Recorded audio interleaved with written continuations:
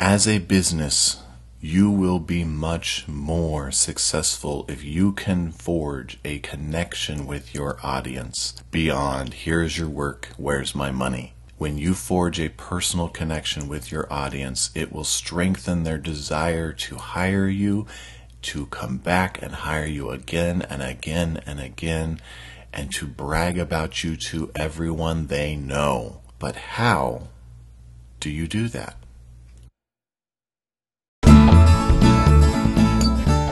Welcome to The Unplanned Creative, the conversational podcast that aims to help independent creatives everywhere thrive in their field and grow their business. Here's your host, Brett Hetherington, videographer, graphic designer, husband, father, and unafraid to declare that Star Trek is superior to Star Wars. Welcome back to The Unplanned Creative. I am your host, Brett Hetherington. And today I want to talk about connecting with your audience. Now, there's an old adage that people will not care how much you know until they know how much you care.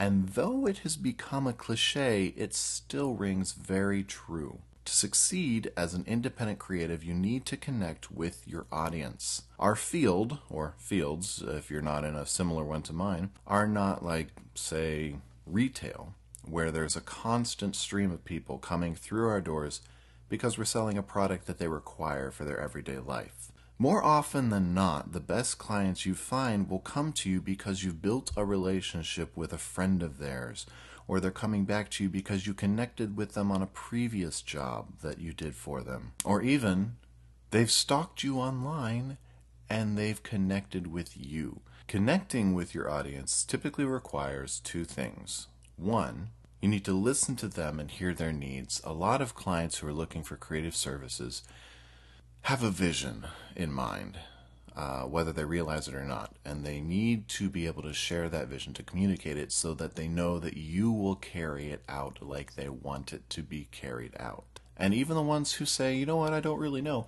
they've still got an idea in their mind of what they want the finished product to look like. But they need to feel that they're listened to feel comfortable with you. You need to forge a connection with them by listening to what they want. The second thing is it requires you to open up to them and let them into your own life to a point, and let them know that you are human like them and you have struggles, issues, and joys just like them. Now, outside of the bigger, huge businesses, most people that you will encounter, if you're listening to this podcast, most potential clients are going to connect more with a person than a business. They'll connect more with a brand rather than a business, an individual. They will connect with you on a personal level because that is what they will feel comfortable with. They want to work with someone who they feel like they know. Often, we're tempted to come in guns blazing to show our expertise in our field. Or perhaps we come in without any gusto and expect the client to do all the talking. The best approach takes parts of both of these approaches and will allow you to connect with your audience more effectively if you listen to them and share from your own heart. Now, there is one other very important element that ties into this. How and what are you connecting with them when you're not even trying, when you're not even conscious that they're looking for you? I mentioned earlier that they might stalk you online. So what sort of information have you made available on social media, for example? What are you sharing on your Facebook page or on your Twitter feed or in Instagram or Pinterest? No, Pinterest. Is Pinterest a thing yet? I kind of feel like it is. What are you sharing online on those social services that you have for your business, for your brand? What are you sharing in blog posts if you blog, or vlog posts if you're vlogging daily or weekly? Be very intentional with what you are sharing online, both personally and professionally, as a lot of the time you have potential clients attempting to connect with you virtually before they ever speak two words to you in person. So what are your strengths in connecting with your audience?